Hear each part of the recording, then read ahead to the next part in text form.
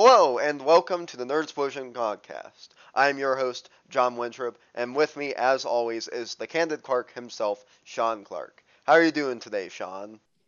Well, it would be better if my laptop would actually be working. So that's why the audio will be a bit off. I'm on my phone, but it's good to be here. Nice to have a special guest, which we'll introduce in a second. But yeah, doing all right, but could be better if my laptop was actually working. So gonna have to figure that out. I can always increase the audio quality in the edit, right? This is also true too. However, we do not just have Sean here, like he said. We have a special guest, a person that I haven't talked to in a few years, but I thought would be excellent to be a guest for this week because of the content we're talking about. And that is my old friend, Matthew Canez. How you doing this morning, Matt? I'm doing pretty great, John. I appreciate you having me on the podcast. I was surprised when you text me about it, just saying, "Hey, if you wanted to be on there." I was actually really happy. I was telling my girlfriend, I was like, "This is it." I've been waiting for a moment to just talk about anime with everybody for a while, But I'm great, and I appreciate you having me here, and I'm ready to talk. Oh, we'll get to anime in a moment. First, the biggest news that we have to talk about today is the Spider-Man 3 title, which aroused a lot of confusion this week, but we finally got the official one, which is Spider-Man No Way Home. What are your thoughts on the title, guys? So I had saw something. The title sounds interesting. Like I wonder where he's gonna be, what's gonna be happening. I had saw something that said it's only gonna be like a Christmas special. Like, is that true? Is it only gonna be around Christmas? That's what I've heard as well. I don't think that we've gotten specific confirmation because of how secret Sony and Marvel are trying to keep the plot of the movie despite some of the casting leaks happening, Right. but that's what I've heard as well.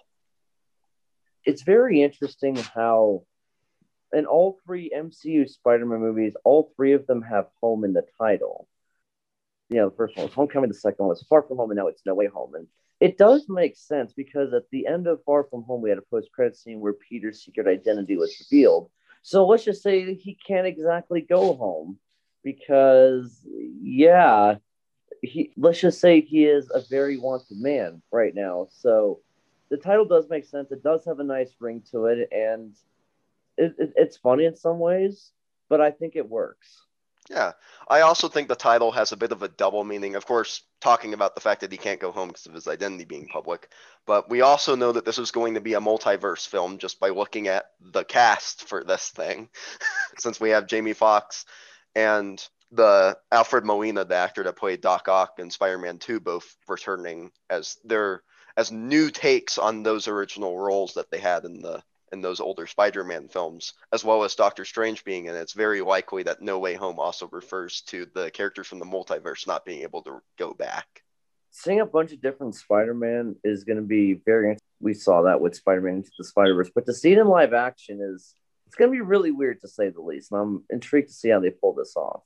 Yeah, Tom Holland has sworn up and down that we're not going to get Tobey Maguire or Andrew Garfield, but I don't know. I don't know if that's true. We'll just have to wait and see. But the film is currently set to wrap up filming soon and has a release date near the end of this year on December 17th, which of course adds to it being a Christmas movie. It's the same reason why Into the Spider-Verse was as well.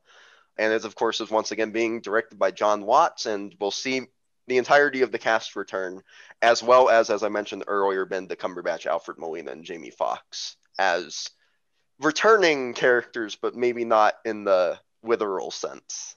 I'm excited to see Doctor Strange in this. Obviously, I'm wonder like how this would tie into the Multiverse of Madness if it does at all. I mean, obviously it does in some way. It's the MCU, but I am definitely excited to see him in that. Yeah. Moving away from movie news, this past couple weeks we've gotten so much Nintendo news it's almost exploded my brain.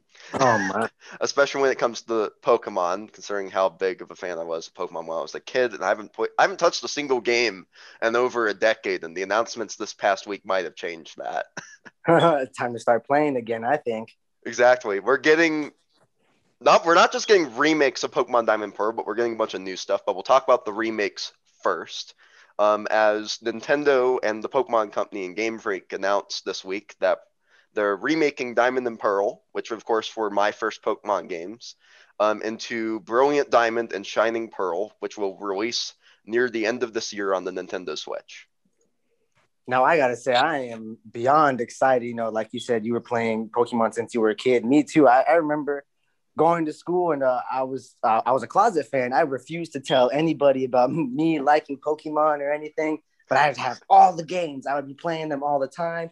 And after hearing that they're remaking Diamond and Pearl, me personally, those were some of my favorite Pokemon games that were released because they were different to me. They were just so fun. You know, getting to have to go out and find Dialga and I believe it was Pialka, if I had said his name right, the big pink one.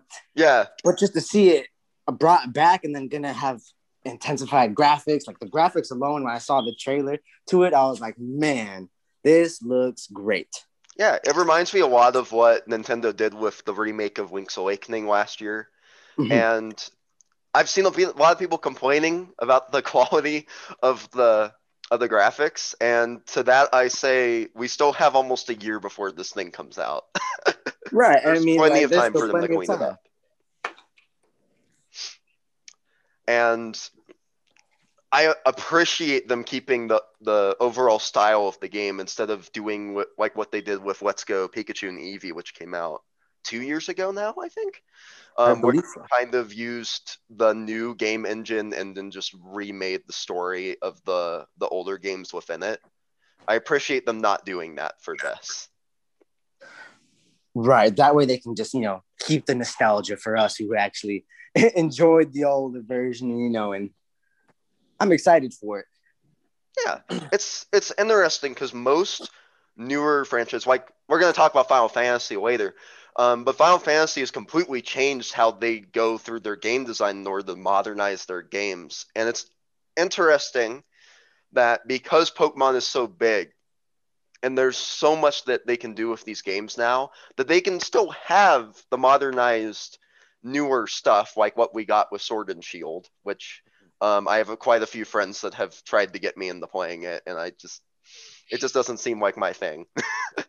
And still have Pokemon games that have the older turn-based overhead with the chibi style characters, mm-hmm.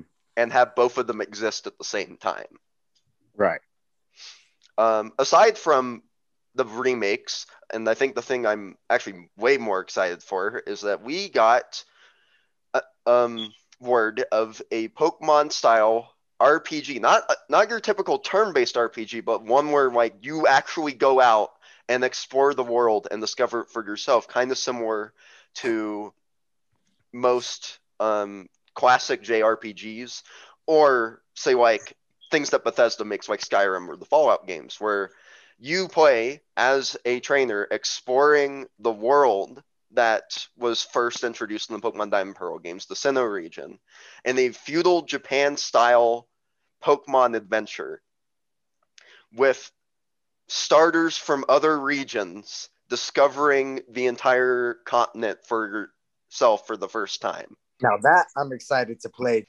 Just I can already imagine it now, walking around and like you said, the RPG style. Just like alone walking up to Pokemon just so differently from the old games where they would jump out on you, you walk in some grass and then you get attacked. But now you're going to be walking up on them. You get to, I could already see, like you said, it's going to be more like Skyrim, things like that. I'm excited to see how the actual gameplay is going to be once it actually comes out. The interesting things that I noticed when watching the small amount of video that we got is you can capture Pokemon without battling them, which makes me wonder if they're not going to use the turn-based system for this, kind of similar to Pokemon Snap or the other spin-off games like Pokemon Ranger that we've gotten in the past. Mm-hmm. Which could be really interesting and something that Pokemon's never really done before, but we have seen in things like the anime. I'll be honest, I didn't grow up playing Pokemon like you two did, but to hear that there's a RPG version of Pokemon does intrigue me, and it may end up being the first Pokemon game that I actually play. Yeah. I should clarify a bit that Pokemon in general is an RPG. They're just turn-based RPGs, which is really different compared to what Sean has played with things like Final Fantasy. which are more action RPG based nowadays. A lot of my favorite video games of all time are action RPGs like Final Fantasy VII Remake or the Gothic trilogy, which I reviewed all three for the site, or Skyrim. Yeah, I'm definitely like an action RPG based player, and outside of like Paper Mario, I'm not that familiar with turn based, but to have like an action RPG, that does sound really cool to me. Yeah, this is definitely Pokemon's had a few like experimental ideas, like with Pokken, back when the 3DS first came out, where they tried to do a fighting game with Pokemon and kind of need to just stick to Smash Brothers. But this is interesting. I'm really excited. I'm so glad it comes out near my birthday. Now you know what you can put on that birthday list. Exactly. I'm very excited for this. This is when I was a kid, I always imagined wanting to go out and be a trainer and explore the world myself. And I think that this is Pokemon Legends Arceus is the closest that we're probably going to get to that. So I don't know if I'm going to buy the remakes day one, but I will probably end up buying this day one. I might even pre-order it once it gets out for pre-order.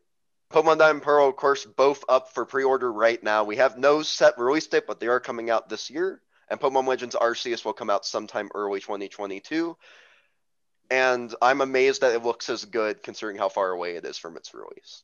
Now, Pokemon and Nintendo were not the only ones to have announcements this week, as Sony also had their own Direct. And while most of it is stuff that kind of goes over my head since I don't have a PlayStation, Square Enix did announce a bonus chapter for Final Fantasy VII Remake titled Intergrad, which will be a bonus chapter taking place after the events of the main story and following a fan favorite character from the original version of the game, Yuffie, as she infiltrates Midgard to steal special materia from the Shinra Corporation while working alongside Avalanche. Sean, you love the first Final Fantasy VII Remake game, so I'm sure you have a lot to say about this.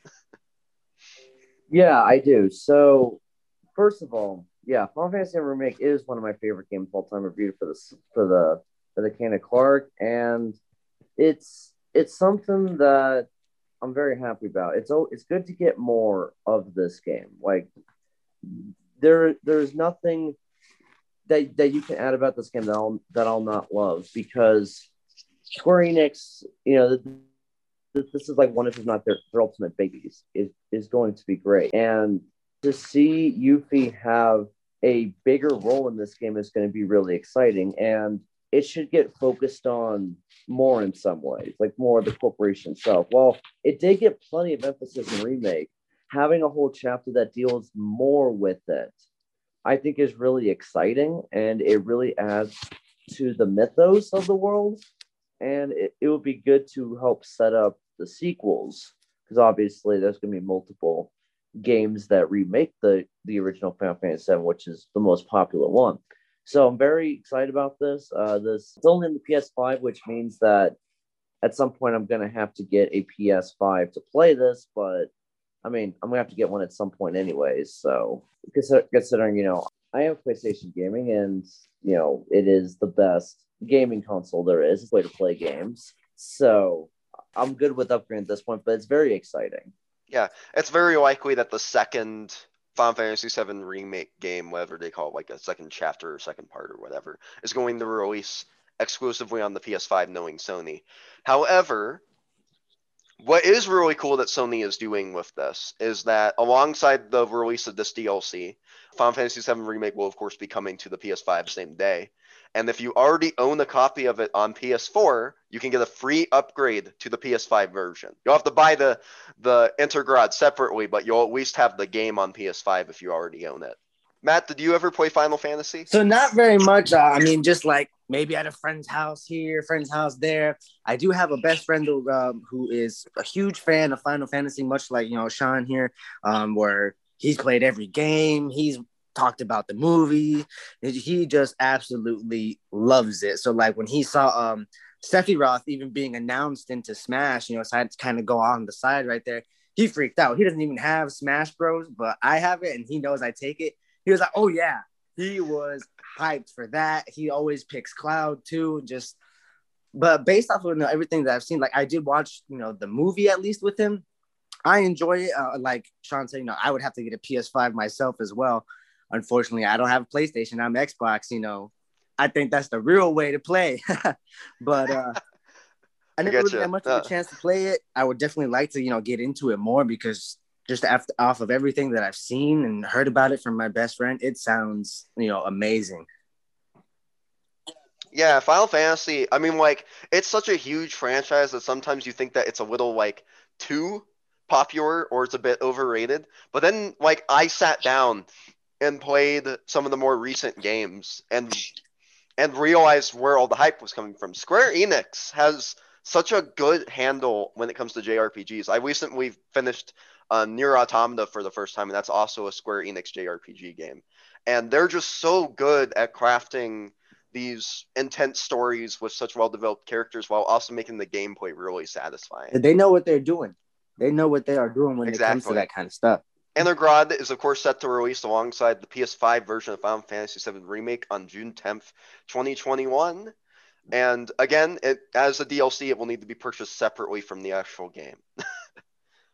Moving a bit away from video game news, we, of course, among the news that we talked about last week with everything going on around the live-action remake of Avatar The Last Airbender that Netflix is, of course, doing, that we have our own opinions of, and they're not so good. Nickelodeon is forming Avatar Studios, an animation studio dedicated to crafting animated stories within the universe of Avatar The Last Airbender and The Legend of Korra.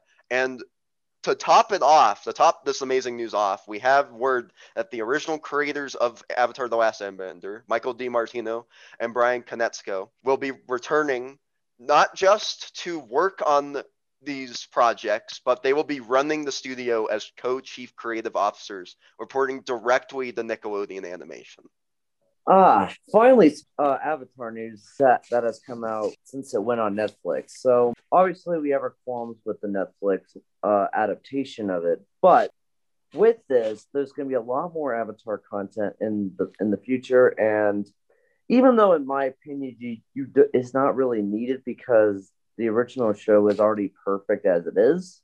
Well, like I've said on the podcast, it is my favorite show of all time.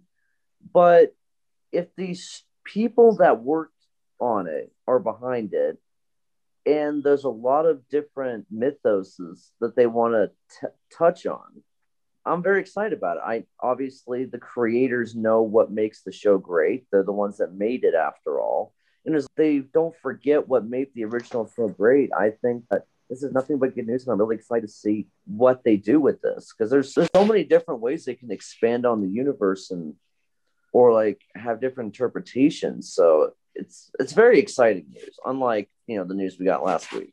Yeah, and it's important to note that the only issues that The Legend of Korra had was the fact that Nickelodeon pushed them to make more than one season when they weren't expecting to.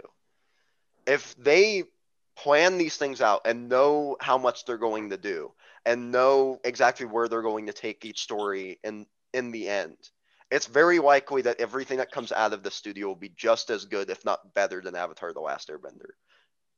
This is true. And as we know, with the sequel trilogy of Star Wars, if you have a clear for what you want to do, then let's hope that all these projects are not like that. When I first heard about it, I couldn't honestly believe it. I was so excited because, like you said, off of the live action that was made before, you were just dumbfounded. You're just like, what is this? Legend of Korra was really good. I liked Korra. At first, I was always like, why is she just losing all the time? Like, compared to Aang, and then going to her, she was just constantly losing, where Aang's the little 12-year-old beating everybody when he first comes out the ice. But I'm excited to see, where they take out, like where they're going to start at. Are they going to start a little bit after the Last Airbender ended? Or are they going to kind of pick up at the end of Korra? Or are they going to do it where Aang's a full-on adult, where he's, running the city where he was in Korra before he died? So I'm excited to see what they're going to do. I also saw that they were making an RPG game I'm not sure if you had seen about that as well, where you're going to get the chance to play through a couple of the avatars lives, such as Kiyoshi, Roku, and Aang himself. You're going to get to play as the past 4 before him. Now that I'm also excited to see about. Yeah, Avatar's had a risky history when it has come to video games. Yeah. They haven't really been able to get a good handle on it. And I think anime video games in general, like video games based off of animated television series, really haven't hit the mark. So hopefully this ends up being really great. The only reason why I didn't have it on the itinerary is I couldn't find a good source for it. Exactly. Yeah, I literally saw one thing about it, and I haven't seen anything else pop up. That's why I'm like, all right, we got to see how it kind of works out. Yeah, hopefully we get more news about that for the next week. But among the things that they probably won't do, because I'm trying to think of the comics and the books that they've made that are canon to the Avatar universe. And I don't think that we're going to get a series about Kyoshi because we're currently getting books about her. We're not going to get stories tackling Zuko's mother because we've gotten comics about that. Right. So and I don't think that they're going to want to tackle that story again. We're not going to get stories centered on Toph because we've gotten those before as well. So I think it's more likely, based off of reports that we've heard in the past about them trying to get another Avatar series off the ground, that most of the stuff we're going to see is going to be new stories in this universe. So new versions of the Avatar, new points in time, or new characters around the same time period as some of the stuff that we've already seen. Like if they do Korra, there's so much of the world of Korra that we didn't get. There wasn't a single time that we really got a vivid look at the Fire Nation in Korra. So there's so much they could still do during that time period as well. The one thing that we do know is that we're getting the first project that the studio is working on is a featured animated film that's going to start productions soon, within the next couple months. Well, obviously, we know the win in an Avatar movie didn't exactly go very well. That's all I will say about that. To have this animation team and studio behind it, I mean, obviously, it's already 1,000 times better, even if there are mishaps. And with the 2021 animation, it might look very breathtaking, which would be cool to see. Obviously, with Castlevania and Blood of Zeus, those two shows are fantastic animation-wise. And while this isn't exactly powerhouse animation, with the advances in technology, it's still going to look really good. Yeah, you can look at the style of animation and Korra that South Korean studio that they brought on had, and it's breathtaking when they had them on for the first, third, and fourth seasons. And that studio has since worked on Voltron for Netflix, and everything that they've done has been amazing. So if they are able to get them back on for future Avatar projects, which I imagine will be the case, because they probably feel like the world of Avatar is just as much their playhouse as it is for the original creators. So hopefully that's the case, because then, like, even if it wasn't them, it would probably still look really good. But for a studio that's already worked on this universe to put their hands back onto it, I just can only imagine how good it would be. Yeah, that's fair. But yeah, it seems like this news Nickelodeon made this deal capitalizing on the fact that Netflix lost the creators being involved with their own live action remake of Avatar: The Last Airbender due to creative issues, which we talked about, some of which last week, like the age flipping of Sokka and Katara. So they're definitely taking advantage of the fact that these guys want to make more in this universe and are open to working on it again. They just needed the right place to do it. Yeah, this is what happens when you have a creative team really be in charge of what they want to do. Studio interference doesn't usually go very well. Hard to think of examples where studios make changes that actually benefit the movie, because usually the person behind, in charge of making a movie, are the ones that like know it best and know what to do with it the best. So it basically, Netflix really dropped the ball on this. They got too greedy with their own ambitions instead of just letting the showrunners do what they wanted. If they just let the showrunners do what they wanted, Netflix could have had this all to themselves. So this was just an example of arrogance coming back to buy a studio. Yeah, Netflix has been trying to get their own big fantasy franchise like Game of Thrones or Harry Potter or Lord of the Rings for a while. They've been trying to do it with The Witcher. They're trying to do it with The Umbrella Academy. I think Stranger Things is really the only one that's even been kind of successful, and even then, it's not a wholly original idea, which heavily hinders it a bit. So we'll see. We'll see how if their Avatar: The Last Airbender remake is any good. I think my idea is that probably won't be terrible, but it's not going to be anywhere near as good as the original. And as long as it like adds some aspects to the Avatar universe, then I'm good with it. But I repeat, no one should come into this expecting it to be as good as the original, because you're just setting yourself up for failure. Yeah, I've talked about this a bit on Twitter, but I personally believe that any drawn medium should never be adapted into live action, because you lose a lot of what made the original work so good. It's one of my issues that I have with, as much as I love like live action comic book movies and such, I appreciate more what Japan is doing with anime and translating manga into anime, and things like what we've gone with Into the Spider-Verse way more than I do the live action Marvel properties. I still love them, but I know there's a part of me that knows that I would love them even more if they were animated. It's a very controversial take. Yeah, I've had a few people get mad at me for that. Oh yes, I'm not one of them. No, sorry. Go ahead, Sean. I'll go after. Okay. Yeah. I remember. I remember a couple people getting upset at Winter for that take, but I'm not one of those people. I mean, personally, I think there's much more you can do with animation than live action. So having the like, imagine if Thor Ragnarok was animated. Now, Thor Ragnarok is my favorite MCU movie. It's in my top 5 all time favorite movies, which also is a hot take. But trust me, I've gotten roasted for that constantly. But by me especially. Whatever. As I look at my Thor Ragnarok poster in my room, but True.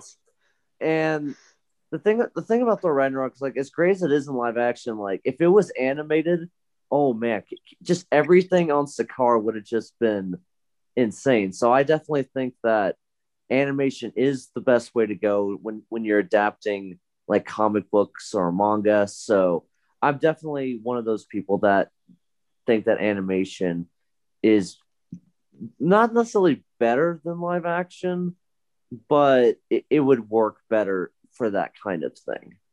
Yeah. Matt, you can go ahead now. Right. No, I was really just agreeing with what you and Sean said. Like, I like the live action. You know, they're really, really good, but I wouldn't mind seeing it animated as well. I could only imagine, you know, how, like he said, Ragnarok. Imagine if that was animated. We get to see some crazy things happening because, like you said, John, there's a lot that you can do with animation alone as compared to just doing live action.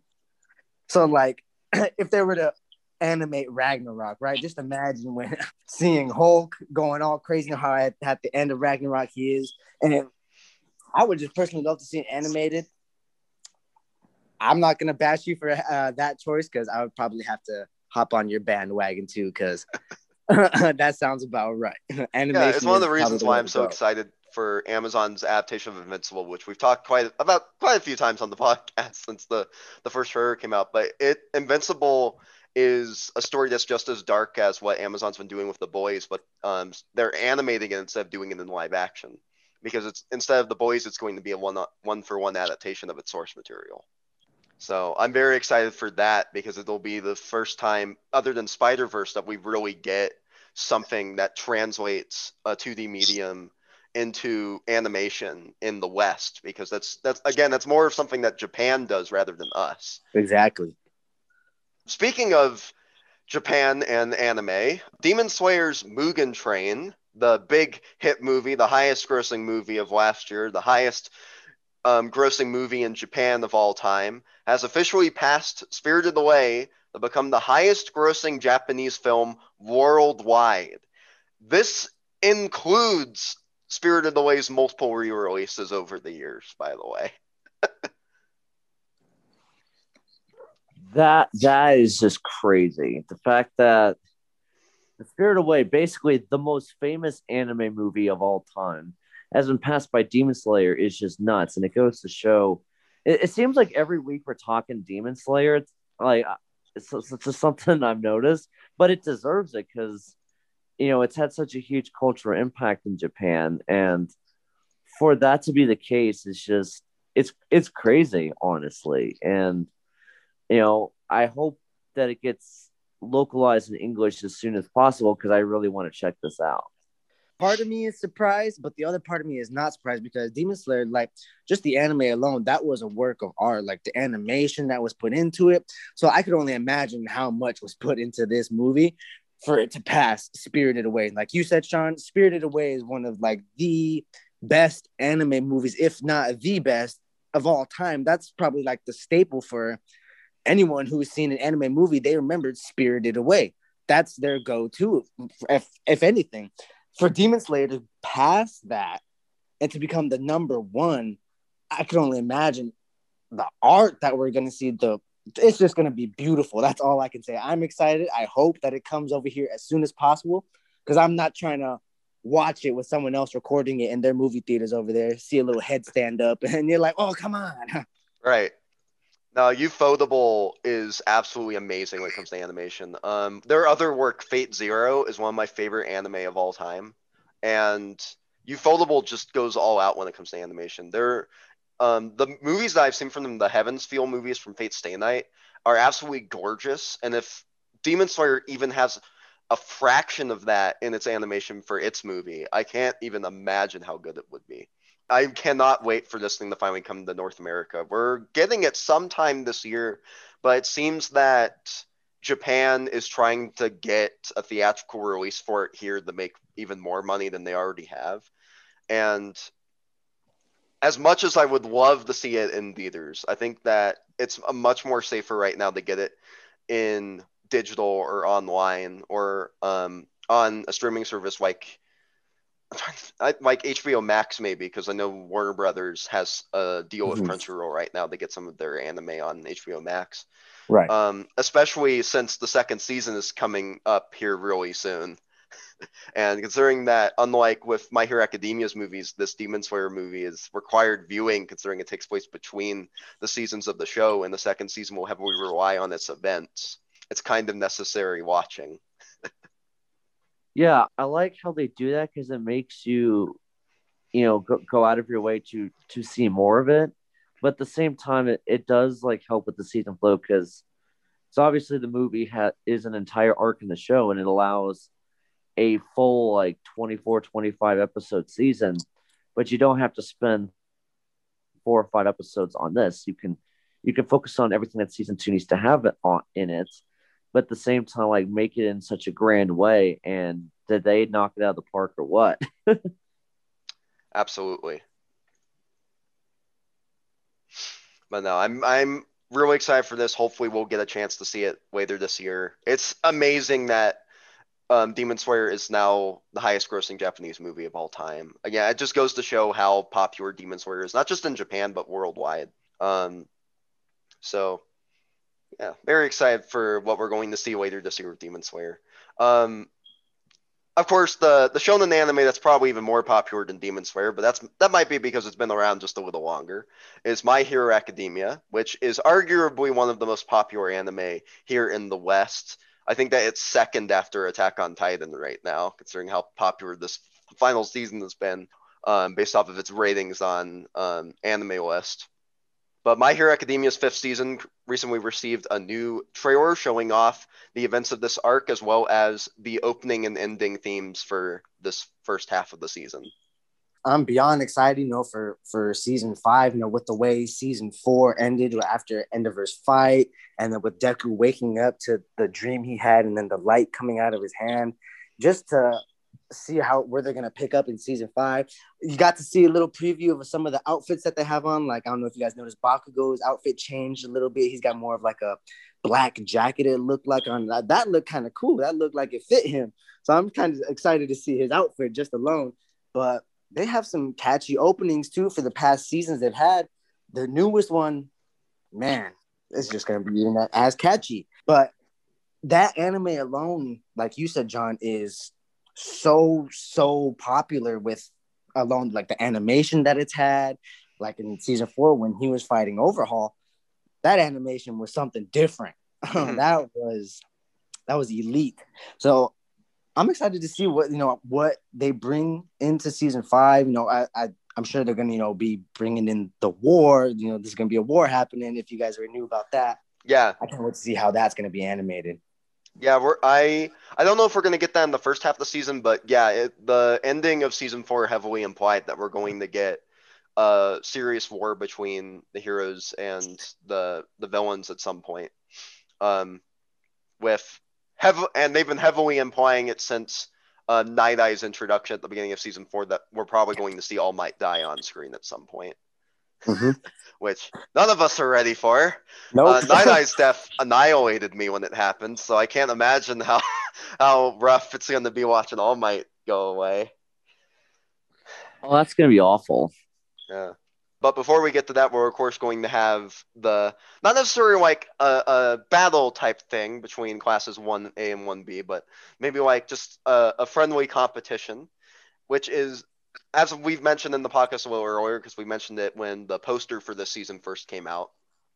But it's nice to see the members of Class 1B get the spotlight again, because we haven't really seen most of them since season 3, since right before the hero license exams.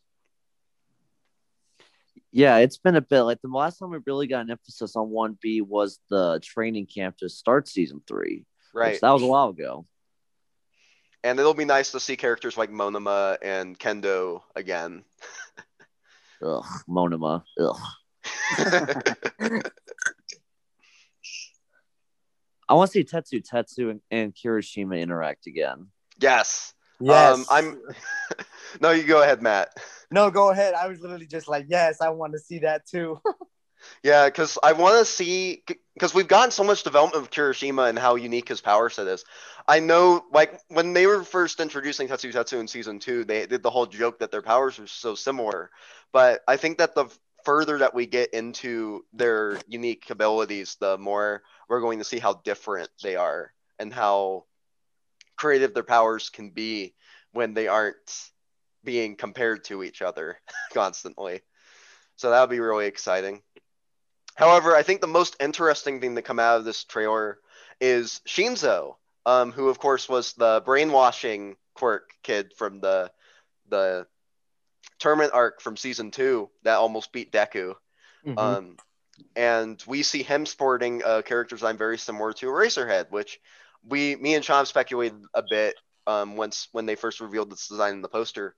But it seems that Shinzo will be taking kind of a apprenticeship with Eraserhead, kind of similar to how Deku's relationship is with All Might. I would like that.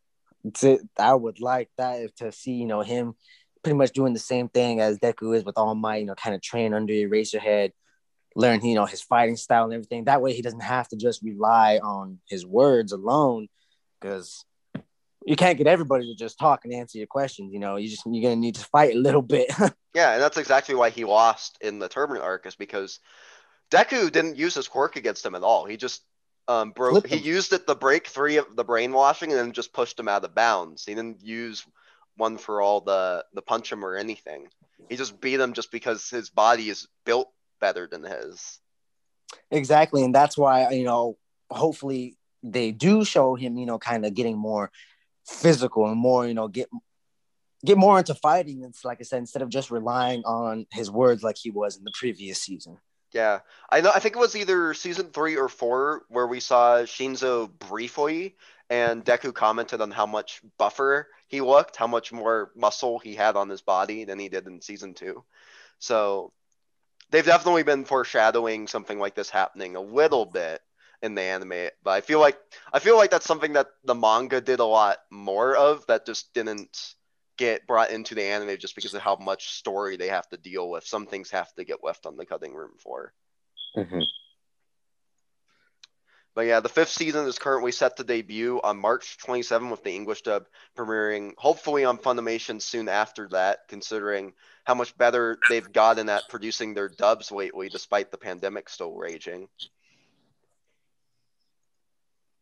Yeah, and what I'm really excited to see is not only like the new outfits, but also with this like competition between 1A and 1B, like there's going to be more. It's going to feel like to a lesser extent like the tournament arc, where it's more of like the heroes training and character development. So it's going to be refreshing considering all the stuff that happened in season 4. Dear God. Yes, agreed. Yeah, I mean, as much as I like season 4, it did there was a lot that happened. It felt very event heavy, more so than any other season of the show, which is both a good and a bad thing. I think the big issue is it takes away from focusing on singular stories, which I think seasons 2 and 3 were able to do really well. But at the same time, the contrast in genre and tone between the first half and second half of season 4, I think, was really needed.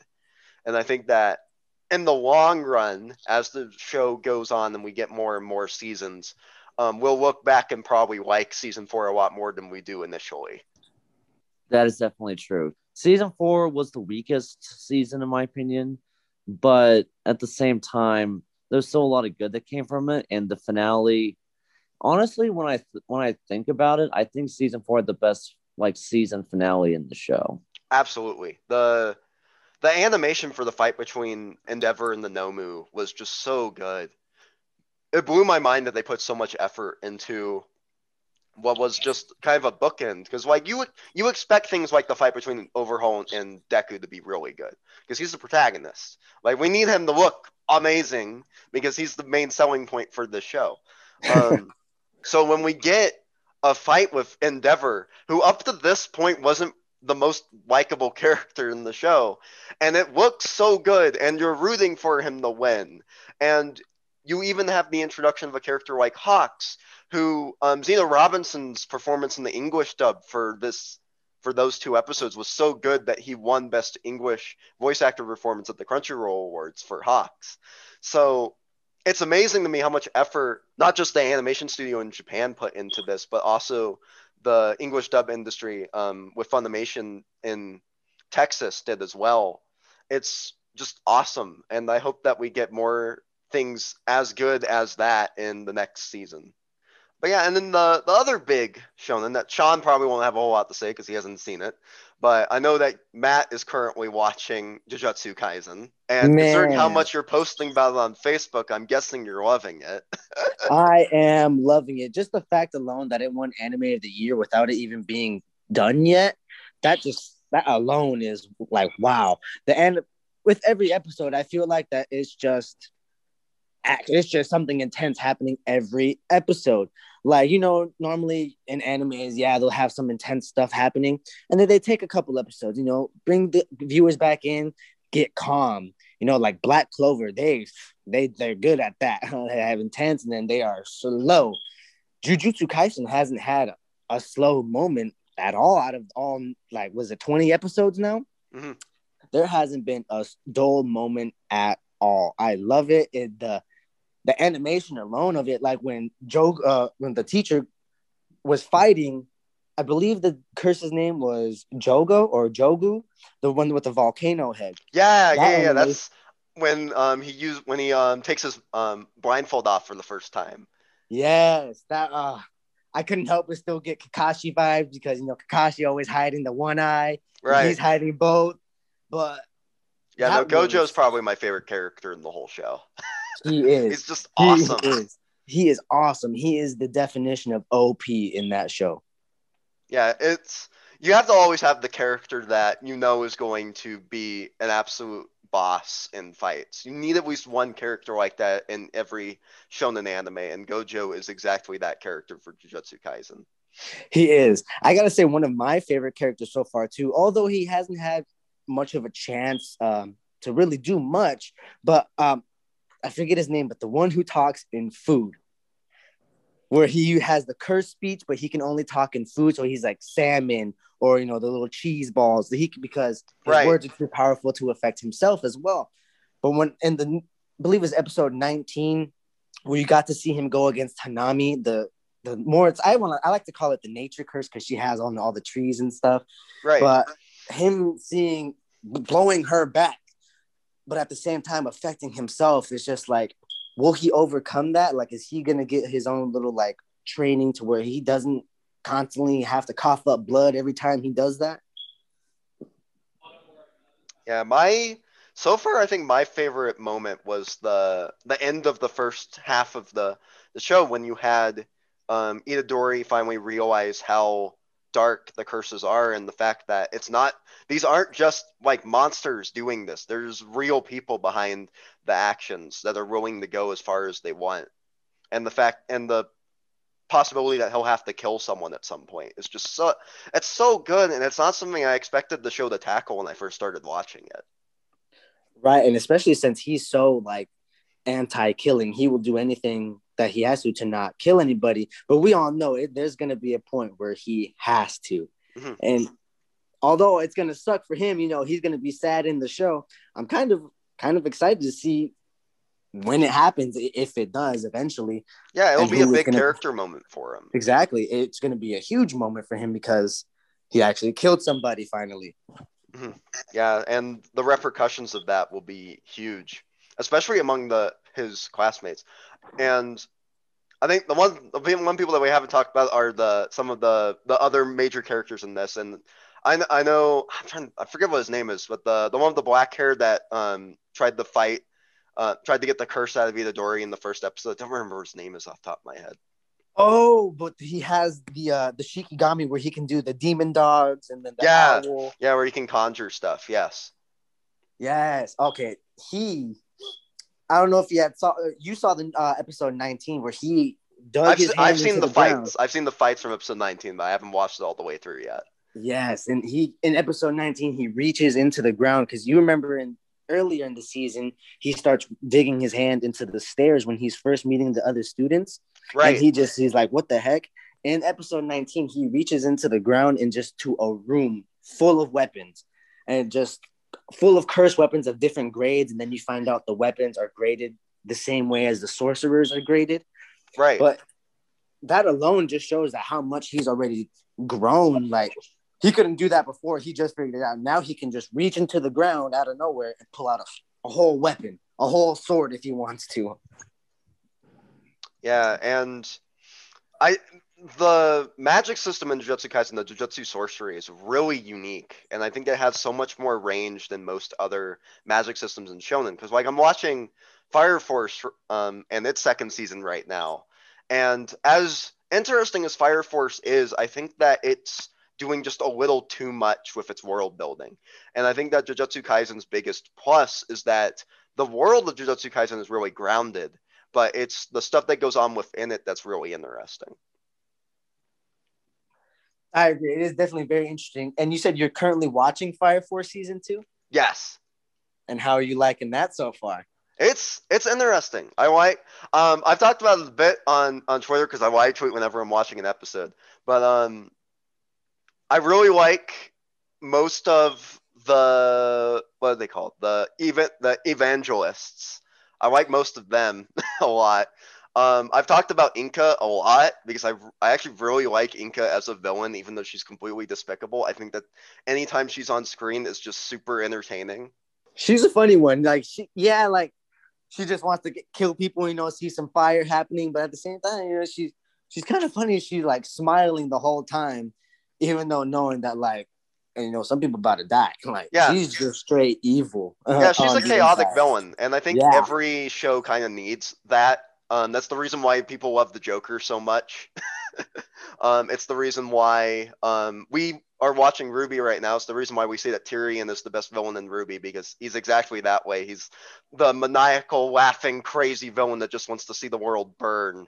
And I think that every show needs at least one villain like that, just to make the other villains seem sane by comparison.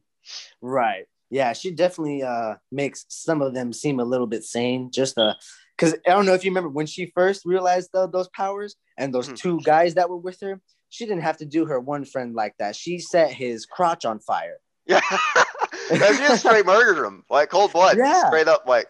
But I gotta agree with you that I definitely liked the Evangelist a lot in season 2 when they brought Caron onto it. The guy who just had he's so cool. He's just he's like a character like Alex Armstrong, but as from Full Metal, but as a villain.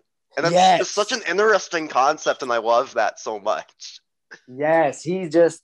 And have you gotten to the part where they're fighting the little kid yet? Yes, yeah. After they go and investigate the big corporation that's running one of the big corporations behind the Fire Force.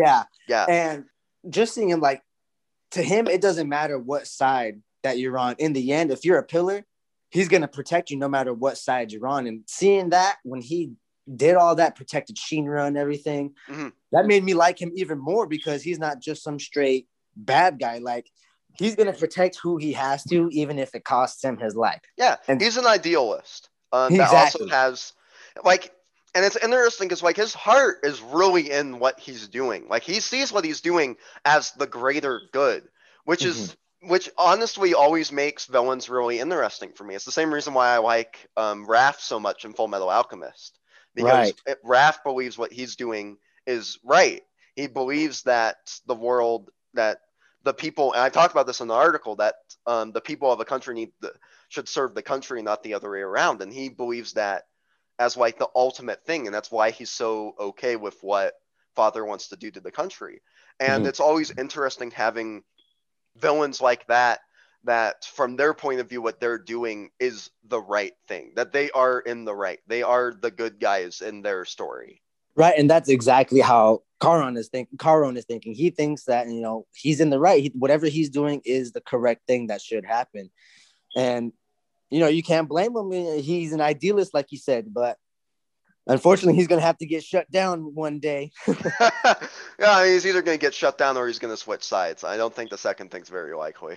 Yeah, I mean, that'd be nice, right? To see him switch up a little bit, but I don't think it's very likely because of how much he wants to take care of Haumea, the one that he was raising, for her whole life. Yeah. Speaking of Haumea, Haumea is also just as interesting as Charon is as well. Being a pillar that was raised by the evangelists instead of one found by them. It's really interesting. It is very interesting. Really, I like how he had that little flashback of him trying to raise a kid and then she just kicks him in the stomach.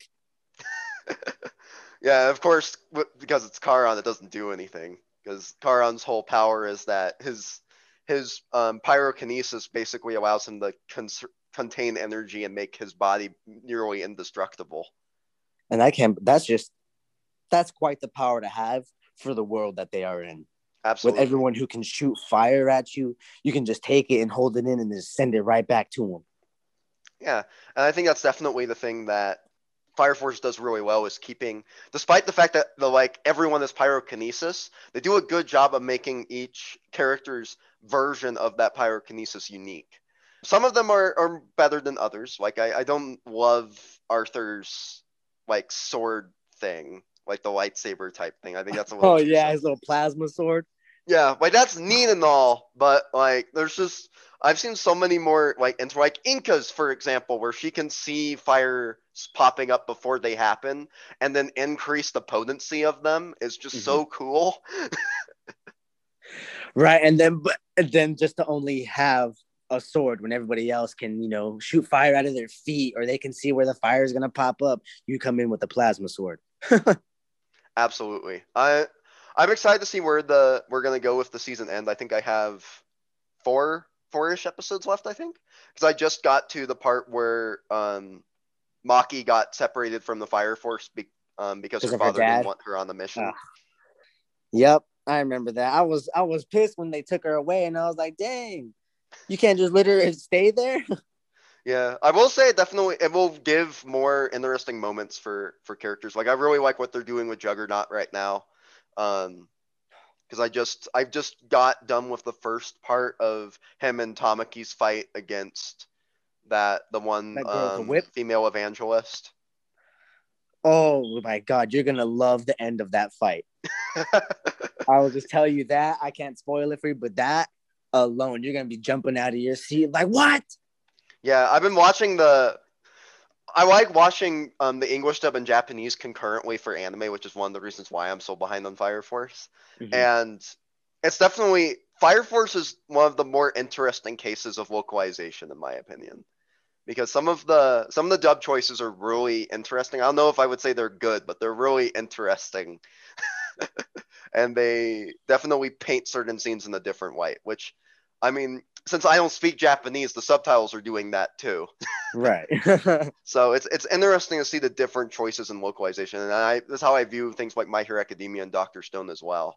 In fact, that's one of the reasons why I love Doctor Stone's dub so much, is because there's a lot of things in the subtitles that, since they're directly translating it, they don't quite convey the same meaning that some of the Japanese words have, and Right. it's something that I think the English dub for Doctor Stone does much better, which is one of the rare cases where that's true. It doesn't Right. happen very often. But yeah, you also recently started watching WandaVision, right? You watched the first episode yesterday? I watched actually the first 2 episodes yesterday. Awesome. All right. What did you think of the first 2 episodes of WandaVision? Because we've been watching it since it first started premiering. We've covered each new episode on the site, so we're huge fans of it. So far, I gotta say, I'm really into it. I had my lady watching it with me, and she thought I was just watching a straight old black and white TV show. She was like, "What are you watching?" And it was funny. Like, I was expecting something totally different. I was not expecting it to be like an old black and white TV show. Mhm. You know, it's funny, they took a more comedic take on with the show. You know, you see a Vision trying to do magic tricks with Wanda, and then he gets a gum stuck in his stomach, and then just acts a whole fool. But at the same time, I'm also like, with the radio, that little radio scene where Wanda is with all the females, and she hears someone saying, "Wanda, Wanda, who's doing this to you?" And then it just explodes right there, it causes the glass in the lady's hand to explode. Mm-hmm. So it has me thinking, like, did they put themselves into like this world, or did someone set them into it? Because in that same episode, she sees someone crawling out of the sewer. Right. And as soon as the she sees him, exactly, she saw the beekeeper climbing out of the sewer. And as soon as she saw his face, she said, no, everything rewinded to where she found out that she was pregnant again. And so at that point, I was like, all right, that's when it clicked that either they put themselves there or someone put them in the world to where they just can't really escape out of it yet. Yeah, you're gonna have to watch more to figure that out. I will tell you that they do reveal it. Okay, it's not like that's you're all going I to be need left to know. completely questioning everything, but because I was wondering if I'm just gonna have to wait to the end of the show or if it gets revealed already. yes and no. Oh man. Yes, things will get revealed. No, you will actually have to wait to the end of the show to get everything. Darn. I'm gonna stick it out. So far, I really liked episode 1 and 2. I was about to start episode 3 yesterday, but then I got a little bit busy. So that's actually what I'm gonna be doing later on today, is trying to get caught up with the show. Yeah, most of the episodes do follow like the sitcom format where they're like increasing by decade, and each episode is like based off a different sitcom. Like the first episode is supposed to be the Dick Van Dyke Show. I think the second one is supposed to be the Brady Bunch, if I remember correctly. I believe so. Yeah, and you'll notice that more especially once they get to the more modern ones. You'll notice it even more if you've seen those specific shows. One of our biggest questions when we first started watching was whether it was Wanda that was causing this, because in the comics, her power set she's one of the most powerful characters in Marvel. She's so powerful that in the House of M storyline, she rewrote the entire universe and made the mutants the dominant species on the planet instead of humanity. Right. Yeah. So with her powers, and like you said, her being one of the strongest in all of the MCU, that's why I was questioning. I was like, she could, if she wanted to, put them in that kind of world if she really wanted to. But at the same time, like, for her to look that scared as she did in the show when she saw the beekeeper is what also made me question, like, okay, maybe someone did put them into this, not just her doing it herself. Yeah, and then the other thing is that Vision kind of died in Endgame. So I'm sure you're wondering why he's alive in this, since it takes place after. Because I definitely remember him, getting the whole stone ripped out of his head as well. And then he's dead. He's very dead. There was a memorial for him at the beginning of Far From Home. exactly. So I'm also like, okay, how is he back? So like either she did something or someone did it to them, and I'm ready to find out. Yeah, I currently think it's probably one of the best things that Marvel has ever done. Just again, as someone that's seen the whole show without spoiling it, I think it's one of the best things that they've done. It's so interesting. There's so much creativity put into the show. It's very obvious that the people that are writing it love what they're doing. Mm-hmm.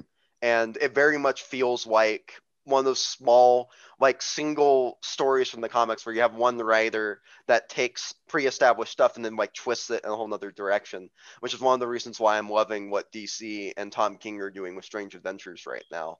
I love that we're getting stuff like that in something as mainstream as the Marvel Cinematic Universe with WandaVision, because we've gone in Marvel television series before with like Agents of S.H.I.E.L.D. and Daredevil and Jessica Jones, but I think WandaVision is easily the most unique of them. Even though I think Daredevil's slightly better, WandaVision just is it's so different, and I love different. I love unique and special and different. Right, saying different is good. It breaks up the pacing a lot. Exactly. It's one of the reasons why when I'm watching anime, I watch like 5 different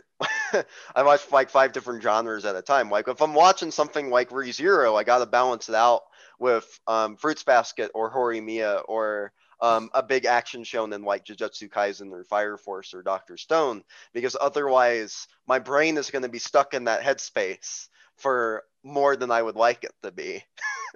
Exactly. No, I'm the same way. I'll watch a couple action animes, maybe for a little bit, like big shonen one, but then I'll slow it down for a little bit, change the pace, go into maybe more of a slice of life anime, just like you said, change of pace.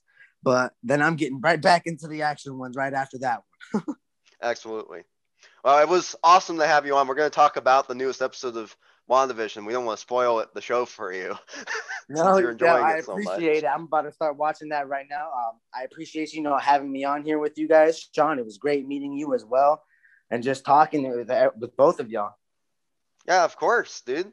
Yeah, I needed someone to bounce Pokemon off of since Sean's never played a single game before. And you picked the right guy. Yeah, thank you for coming on this morning. Yeah, I needed a guest this week. So I'm glad it was you. And I'm glad it was me too. Again, I appreciate reaching out to me and asking me to join. I had listened to a couple of your podcasts, and so I was like, that'd be cool to be on there one time. Yeah, we've had a few guests in the past from a couple friends from high school before. So if you ever are interested in being on again, if you have a topic that you'd really want to talk about, feel free to reach out to us. Oh, definitely. Yeah, I would love to be on here again. So we gotta talk some more anime, man. We'll see. We have been able to bring on select people to talk about specific anime. Like we had Quaden Bozeman on to talk about ReZero, and we were trying to get Sam Gilligan on to talk about JoJo's, but that never panned out. And I finally was able to get him on to talk about The Mandalorian for our 15th episode before we broke for winter. Yes, and we also had my roommate for Origairu. Yeah, the lead editor and publisher for the Rich Report, which is how I got my start in writing. Oh, nice. So yeah, we converted him into a weeb by making him watch anime with us since he lives with Sean, and it's gone to the point where ReZero is now his favorite show of all time, above Game of Thrones and Breaking Bad. You did the right thing. The anime path is the right path to take. It is. It's just it's a whole medium that he just never got exposed to, and it's always nice because with Sean, I mean, when I showed him Fullmetal Alchemist, he loved it, but I never quite got introduce someone to their favorite show of all time. So for ReZero to be that for him just made me so happy. It was like the best birthday present I've gotten ever. Couldn't stop smiling, huh? It made me it simultaneously made me happy, but also kind of frightened me a bit because of the pain that he's going to have to go through with ReZero, because it's probably we've talked about it every week. It's one of the most, I don't know if you've seen it, but it's one of the most painful anime ever made. Yeah, it is. Nah, you put him on to one where he's gonna cry. I did that. I did that with one of my friends. He went to Australia with us. Actually, Zach West. I had put him onto an anime assassination classroom, and you know how that ends. You've seen. Oh my god! I watched Assassination Classroom for the first time a couple years back because Quaden Bozeman finally got me into it because he loves Assassination Classroom, and that ending broke me. It shattered me, dude. I was watching good. it with my sister at the time, and me and her both were just bawling. And so he hits me up while he's in another state. He's like, yo, what's a good anime to watch? So I put him onto that. He messages me when he's like halfway through season 1. He was like, hey, does Koro Sensei eventually die? Because if he does, I'm not going to watch this anymore. I had to lie to him. So I had to lie to him. Like, no, he doesn't die. Just watch the rest of the anime. I've had to do that before with Sean and Cam. Sean can speak of this from experience. I've had to lie to him about character deaths before. Or just like other major sports, like a certain time travel anime. Yeah, Sean. One of Sean's favorite shows is Erased, and Erased was a good one. I kept my mouth shut so long about the premise for Erased that when he finally watched it, his brain would explode. So, yeah, sometimes you got to keep it a secret or they won't watch it. Yeah, it's the same thing with God, it was so hard when we were going through JoJo's for the first time. It was so hard for me to keep the character deaths in JoJo's a secret from him.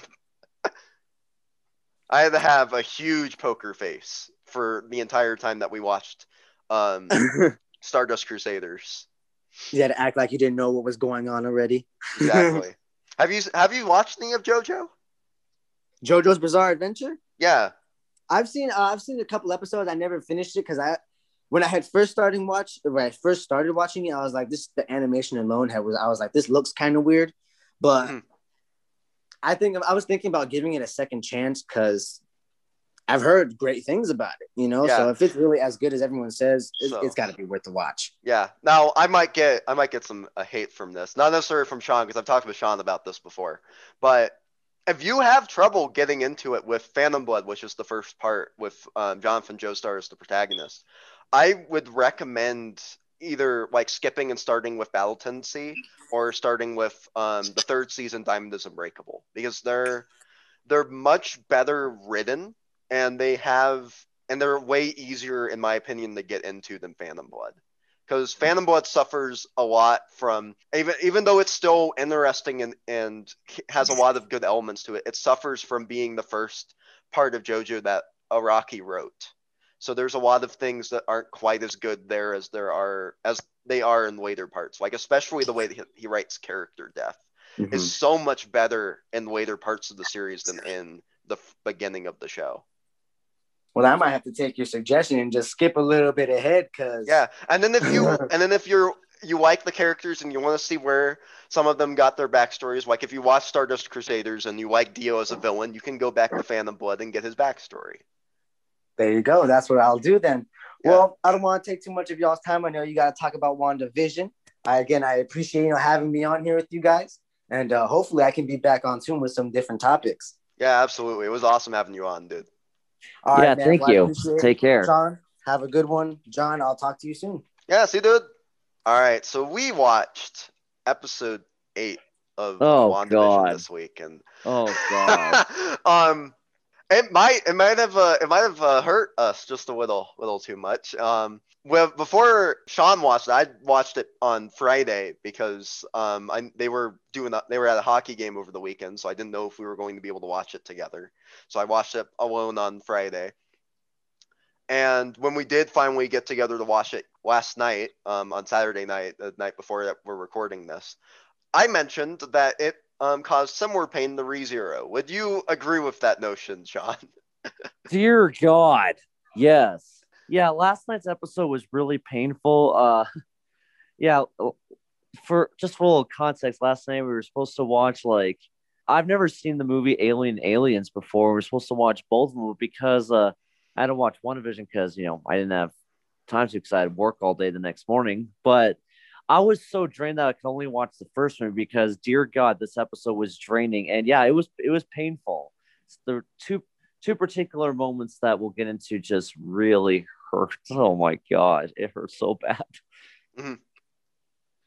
Yeah, so this episode, of course, dives into Wanda's past, which we, of course, got a little bit of information about in Age of Ultron back when she was first introduced into the MCU, as well as recontextualizing some scenes between her and Vision and getting more of her chemistry with him and how their bond formed in the first place, since it was already in existence and developing in Civil War. We really got to see how it began with this.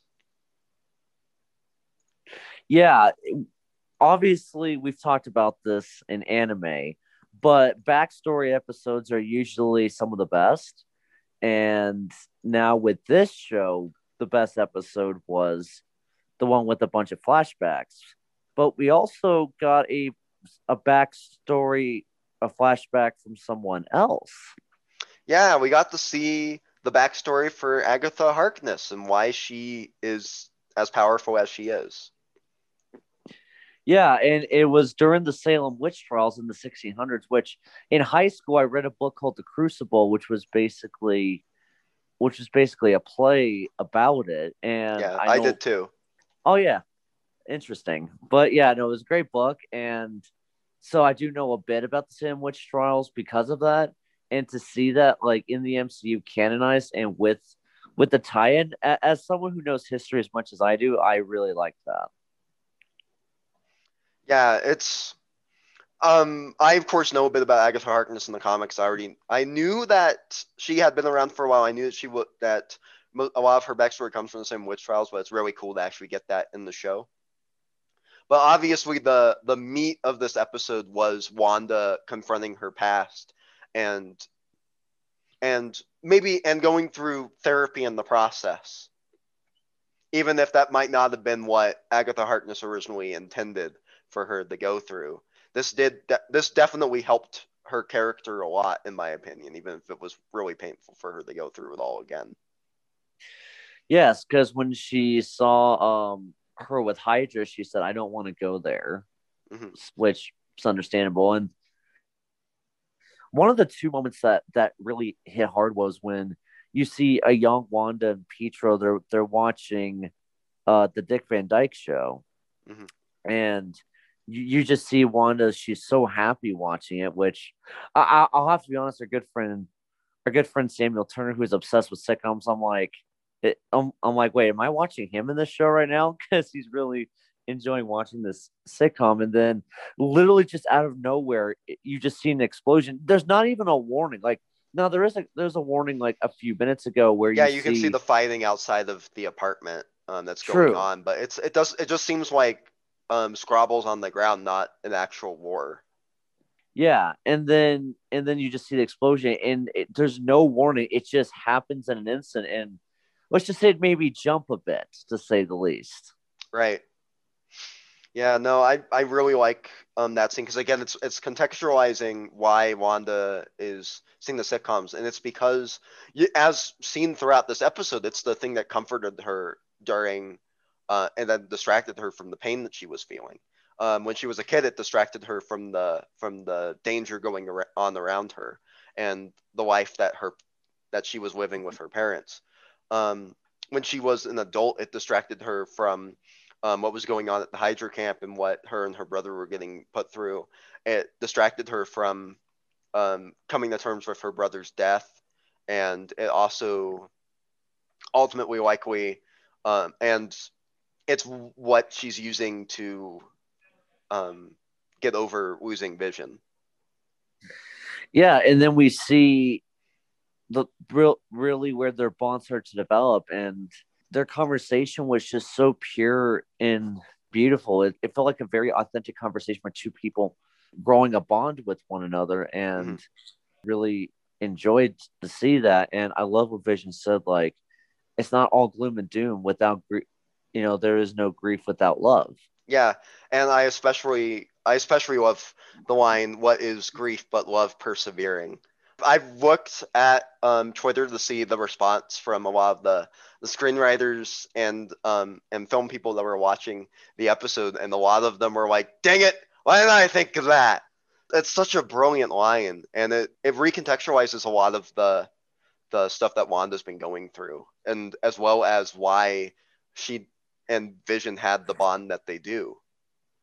Because while he doesn't really understand grief or loss because he's never experienced it, his naivety and openness makes it so that he can understand Wanda's emotions despite not experiencing them himself.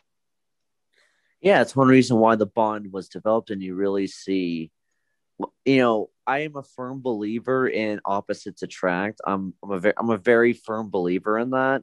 And I think relationships really form, like, my new relationship. There's a lot of that aspect as well, and you see that in Wanda and Vision because Wanda has been through so much trauma, and Vision's meant is like experience wise, he's just a baby, but those two really match together and they've created connection because of it. And I really enjoyed the simplicity of that. Like, opposite attract is a real thing. I can attest to it from personal experience. I'm glad that this show kind of made an example of that as well.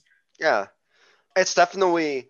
I appreciate the show so much for going so far as to develop Wanda and Vision, because we've gotten the bits and pieces of their development in the movie, but this is like the first time where we really get to sit down and have time with them.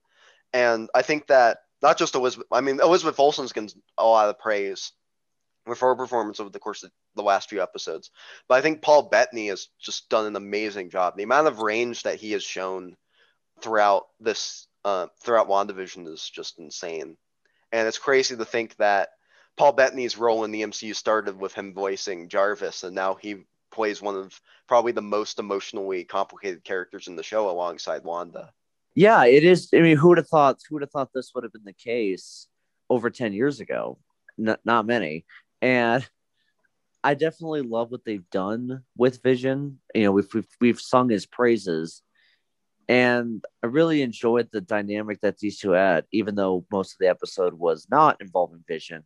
Mm-hmm. And man, seeing Vision die in Infinity War still hurts every single time. And that leads me to the moment that absolutely broke me, where Wanda goes to the Sword headquarters to retrieve Vision's body so she can bury him, which makes sense, right? Yes. But the problem is that Vision, is made of vibranium, which, as we've established many, many times in the MCU, it's extremely rare and valuable. Although rare, I don't think it's the best word considering a lot of movies evolve around it. But that's beside the point. They are harvesting Vision's vibranium since he's dead, and Wanda's not exactly happy about that. And you see Wanda, she shatters glass, and she goes up to Vision, and she tries to inject life in him. And okay, this did not need a hit as much as it did, but she said, I can't feel you. I can't feel you. And that hurt so hard for two reasons. First of all, considering the bond that she formed with Vision, for her to say that just hurt so much because I could just feel the pain in her voice. But second of all, when Vision died in Infinity War, Vision said, "All I feel is you," as she had to kill him. And it hurt so bad. It did not need to hit that hard, but it did. That's the major reason why this episode was a painful one to watch. Yeah, and that scene also recontextual, like it changes what the information that we heard before, because while we kind of assumed that this was the case that Vision was created by Wanda within the Hex, it's important that we actually see that this is certainly the case. That what the acting director of Sword said was a complete lie. She didn't take Vision away from Sword. She just left without him and then created her own what she perceived as Vision with her powers. Yeah, and you really see that the director of S.H.I.E.L.D., he basically has an agenda. Sword. Sorry. He has an agenda. He he obviously used technology from what's inside the barrier and is about to infiltrate it. Which, great! As if we didn't have enough issues already. Yeah, I like.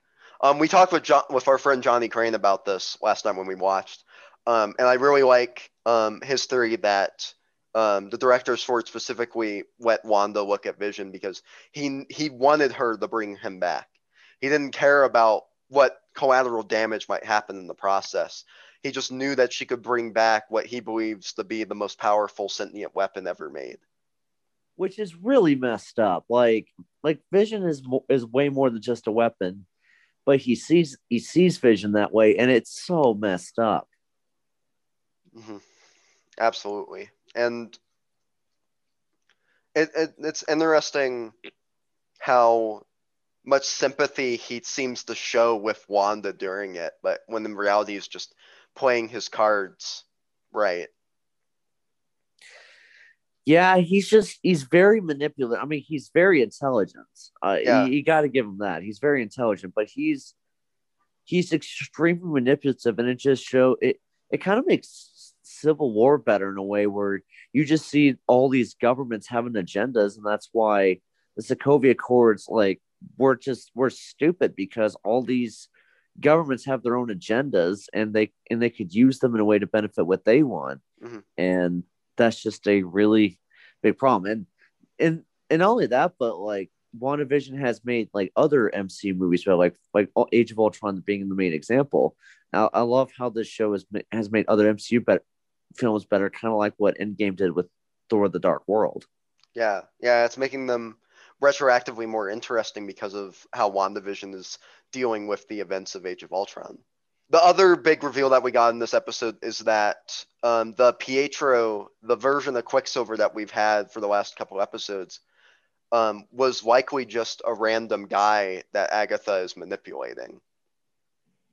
Yeah, and it's very interesting because obviously Evan Peters played Quicksilver in the X-Men movies, but here he's not that version. He's just some random guy that's just manipulating, and it's really weird to wrap your head around, all things considered. And I think that's the point.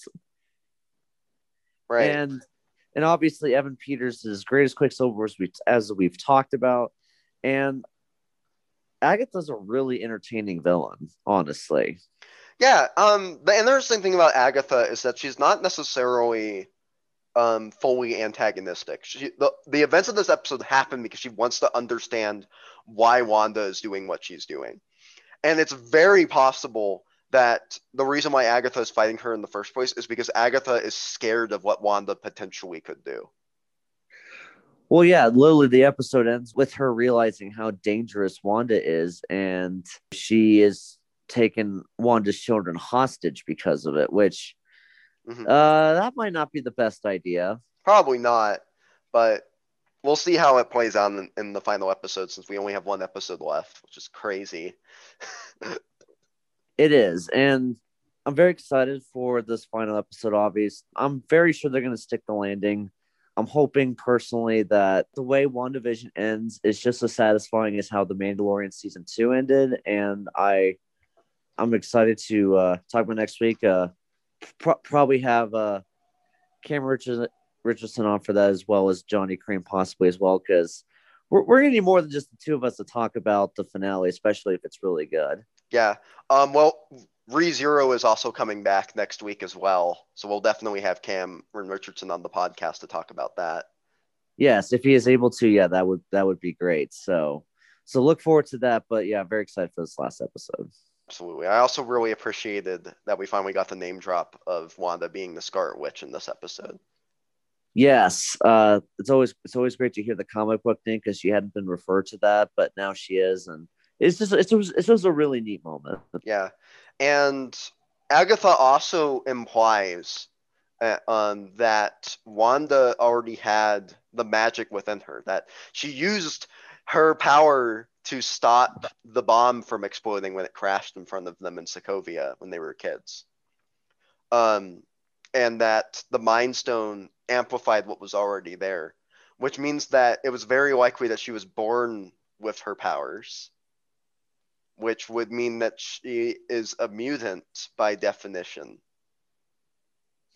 Yes, which that is very interesting because now that the X-Men is in the MCU, with 21st Century being owned by Disney, like yeah, mutants are now a thing, but there were two mutants here all along, and considering that these two were mutants in the comics, it completely makes sense. And I'm glad that they did that.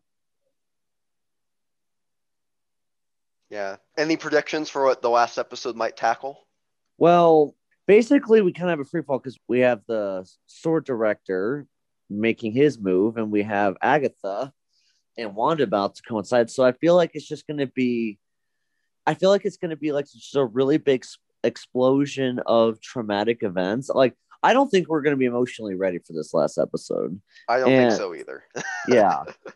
And I'm really, what was I going to say? I'm really hoping to see just Wanda just lose her mind. Like, okay, obviously that sounds really screwed up to say, but obviously, this whole show has been a ticking time bomb of her just absolutely exploding. Absolutely. And we saw that in this episode with how she reacted when she got to the home that Vision wanted them to live in Westview. Yes, because that's how the barrier was created in the first place. And yes, I also like that where like that she built what Vision technically wanted himself, which is great. But it's going to be a very traumatic film. So there's going to be a lot of like clashing powers. And I feel like Wanda might actually be mentally insane after this.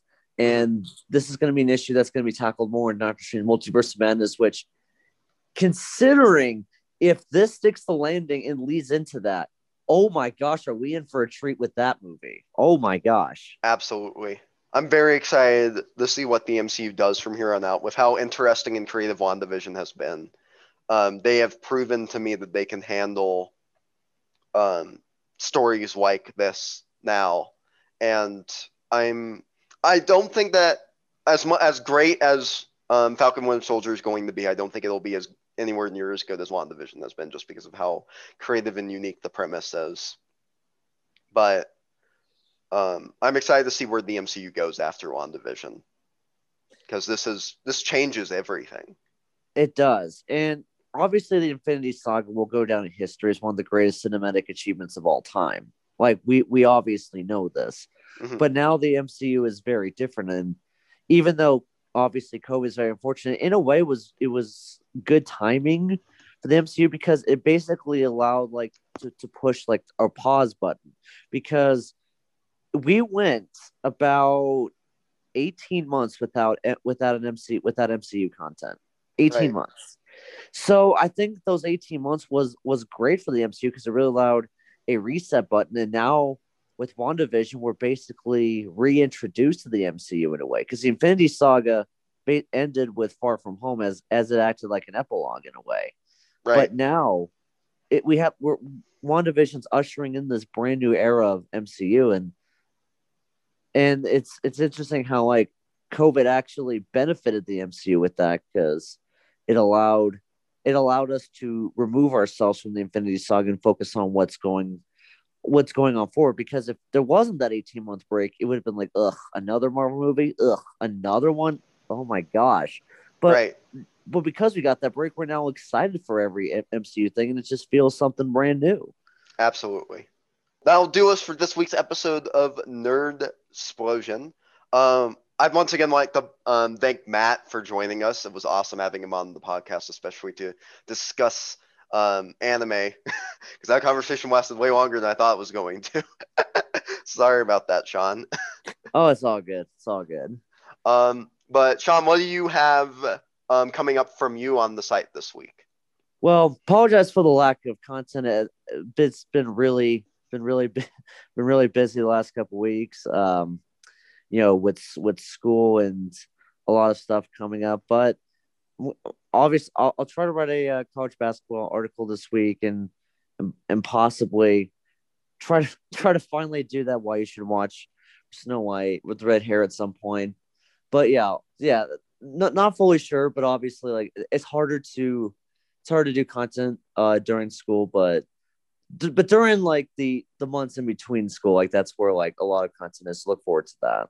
Yeah, no, that's absolutely the case with me. I last week really slowed me down in content, which is why I'm only just now getting the comic book reviews this weekend. I of course have one coming out the day that we are recording this, which will be out by the time that this podcast is live. I had the chance to read the first issue of Scout Comics by the Horns, which is a fantasy sci-fi western-ish comic about a girl that likes to slay unicorns. So the first Very issue was really interesting. good, so you can find that on the site. I also read the most recent issue of Crossover, so hopefully I'll have a review for that out soon as well. And later today, I'm going to be watching the final episode of The Day I Became a God, which is the most recent anime by PA Works, the studio behind Angel Beats and Opera Iranman.